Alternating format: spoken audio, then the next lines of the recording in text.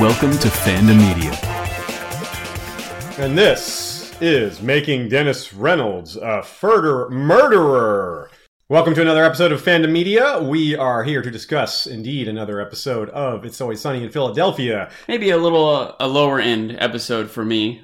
Even a lower end one is still one I like a lot.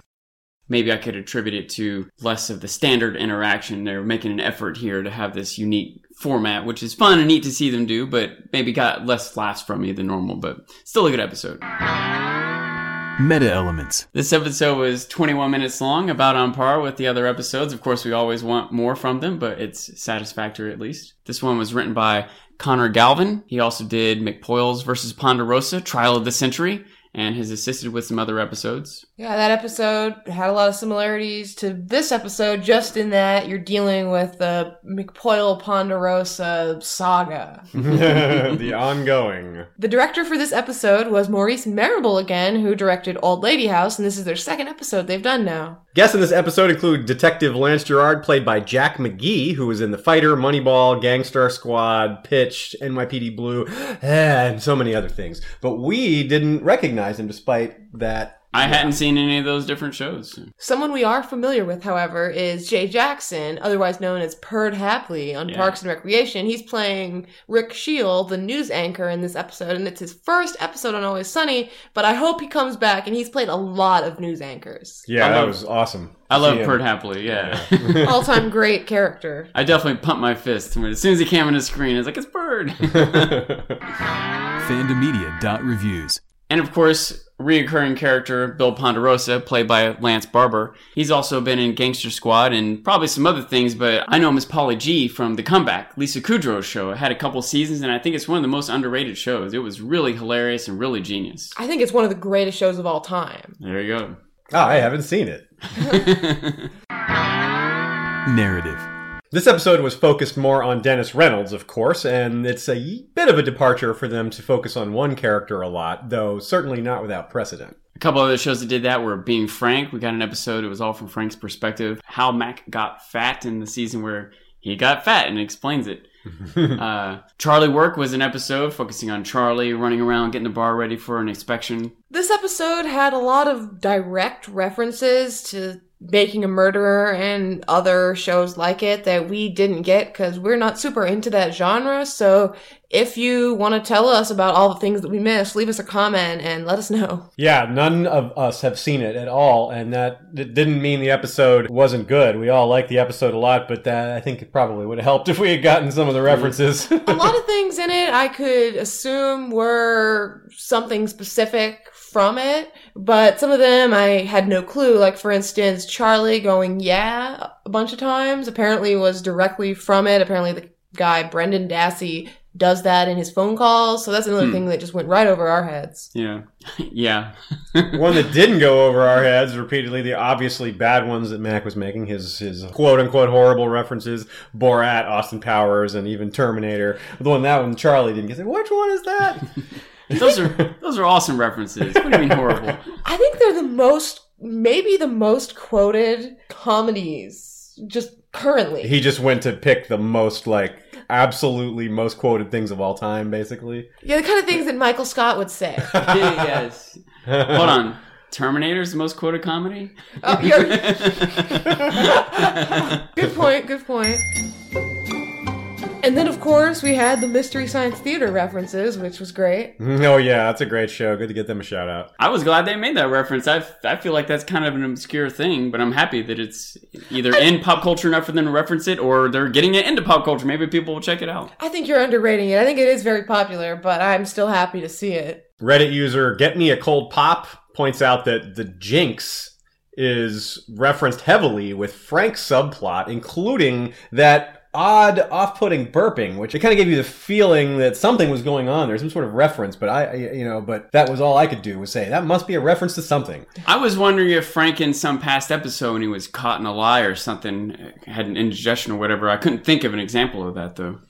This episode focused a lot on Dennis, and in particular on Dennis's mental illness. We've seen a lot throughout the show, this element of Dennis being sociopathic. In particular, he was diagnosed with borderline personality disorder, and that was in season 10, episode 3, Psycho Pete Returns. And in that episode, he actually gets meds for it. And so I wondered at the time if he took the meds or anything like that. But on the calendar in this episode, it says pick up meds. So I like to think that maybe Dennis has, and maybe that's why he's been a little bit calmer. He hasn't flown off into too many rages as he did prior to that. Interesting. But I also think he's gone on and off. I don't know. I think it's interesting. I think they do a good job at not just labeling him as just crazy. You know, I didn't think of it till literally just now. I wonder if there's some play on words. A murderer? All the crows he killed? A murder of crows? Is that like...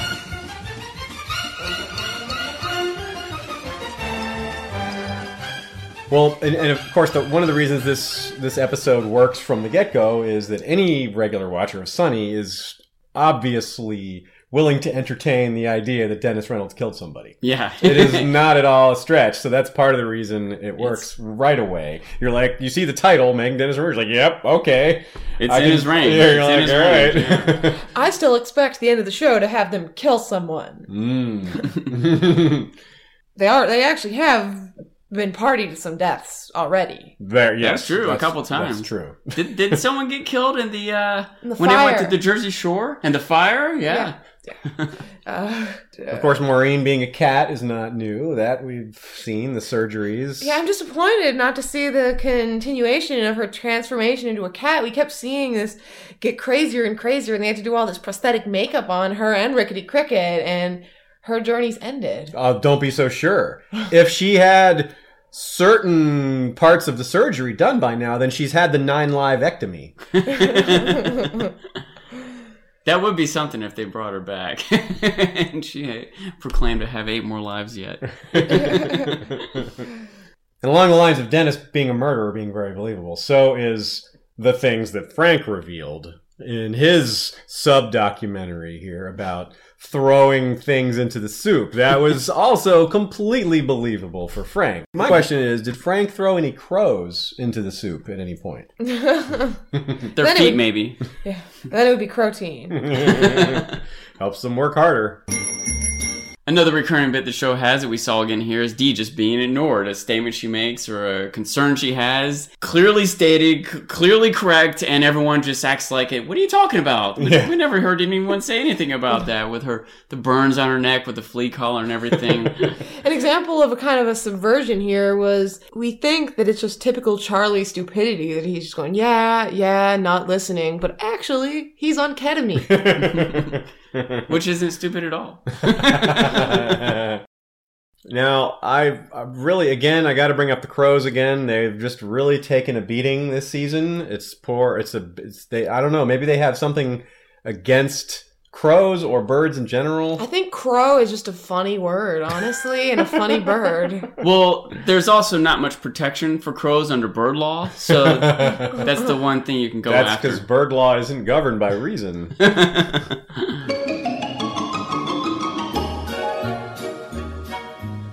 Something they take a very hefty stab at is the way that a lot of these evidence shows present, in particular, by holding on to something that's way more important than all the other factors that they've been examining with a fine-tooth comb, that if they had just presented it in the first place, you wouldn't even need to look at the other evidence because it would be a slam dunk. Like in this case, there was security footage of Maureen jumping, or rather falling, off of the... Dennis was clearly not involved. But this is something that these shows do. They just try to twist it and make it seem like there's something there when there isn't. Which is another thing you've seen them do in this season already and in the show in general. Take stabs at different genres, different styles of TV shows, the problems with them, and the good parts about them. And they stab at themselves with their own problems or cliche-ish elements. But it's fun to see it. People have fun watching those shows, even if there is a certain element of it that's contrived. It's still entertaining. So you could see why it happens, even if certain elements of this show maybe are lowbrow. It's still entertaining, you know? Definitely. Audio elements. So something that was really, really over the top this episode was their use of music, which is another thing they were making fun of with these kind of drama, evidence, detective, figuring things out shows, whatever you want to call the genre. Crime. Investigative. Yeah, investigative crime shows. He smells something that stinks. Crime. So they were just constantly like emphasizing people's final statements as if they were really heavy or weighty when they were really ordinary. And it was just, I thought it was hilarious the way they just kind of, it was constant. Much like we talked about the laugh tracks, using them to kind of manipulate the audience's emotions or reactions to a show. You can also do that with music, and you can also overdo that with music, just like you can overdo it with a laugh track. And a lot of these shows do that, try to add this level of intensity or drama to it that maybe isn't really there, except for the format that the show is using to present it. I especially like the moments whenever someone makes the dramatic reveal, the key piece of information, or the damning bit of evidence. Dun dun dun, music comes along. Or the cat meow. Yeah, there's the cat meows edited into the montage of imagery of the different characters and events and evidence that they're presenting to us. I loved the element of them secretly recording people. That's happened multiple times in this season alone. I mean, it happened in Old Lady House, but it's really just a feature of the show in general as Dennis records his bedroom. And so in this episode, first, Dennis's phone call is recorded by Frank, and then it's immediately revealed that Dennis has been recording him, but through video. That's like a meta audio element there. Visual elements. But clearly the main feature here was the documentary style, but not just the documentary style, but the way they spoofed the documentary style. The way they enhanced the silly parts of it to make them actually silly instead of the way they're meant to be, which is serious. Yeah. But kind of just shows how silly they really are. It also shows both that there is a sort of a format for different styles of television or media in general, and that they've shown how they can recreate different genres of shows like they did in Old Lady House. And in this one, with the crime drama, if you will, they get the grainy film quality for security cameras and, you know, police interviews, and the cuts to reenactments and the use of like silhouettes of the characters with, you know, commentating, narration, audio recordings over top of things that they can't actually have seen or known or recorded, but they present it to us visually through silhouettes of the characters. And of course, there's all of those close-up shots of their hands fidgeting there, or the shots where they look to the side camera dramatically for effect. That's so funny. Well, if Mac did it, I'm going to Yeah, if Mac's going to do it, I'm going to do it. Yeah, that's another callback I guess we missed earlier, is their competitiveness. Yeah, one-upsmanship. Or Dennis and Mac's clinginess. Yeah. Need for attention. What, are you mad at me? I mean, don't leave. Final thoughts. Let's get into our favorite moments then. All right. What were your favorite moments, Sean? My favorite moments, there was one that happened a couple times. It's just the flummoxed look on Dennis's face when Mac is just not getting it. When Mac is, you know, making the quotes that are just bad. When he's trying to explain to him how his attempts at MST3King the show is just not funny. And Mac's like, it is funny. Very nice. And it's just not funny. It's funny that it's not funny. But Dennis is just so frustrated. I like when right there, when Mac says, what is he, a wizard? And Dennis just turns to look at the camera, and it's like Dennis's rendition of the gym look. I was going to say, it's a little reminiscent of The Office, yeah. The other thing I liked was when the police detective was so befuddled at the idea of this woman turning herself into a cat and the surgeries and all the stuff she's going through. What's next? A watermelon? It's a random thing for him to pick. That was good. I think my favorite moment was just Dennis's entire crow monologue where he says, you know, well, yes, there was another crow, but that's because I simply couldn't believe that a crow's neck could be that weak. And of course, when he says, and a fourth, if you must know. If you must know. Like, don't tell him about the fourth crow. That was another little bit that I appreciated too. I could just barely inaudibly hear the interviewer asking or responding to something they said in the background, which is another thing I've detected in these type of crime drama shows. What were your favorite moments, Aziz? I really liked Frank's subplot with especially describing throwing things into the soup. Just everything. People, feet, hands, you know.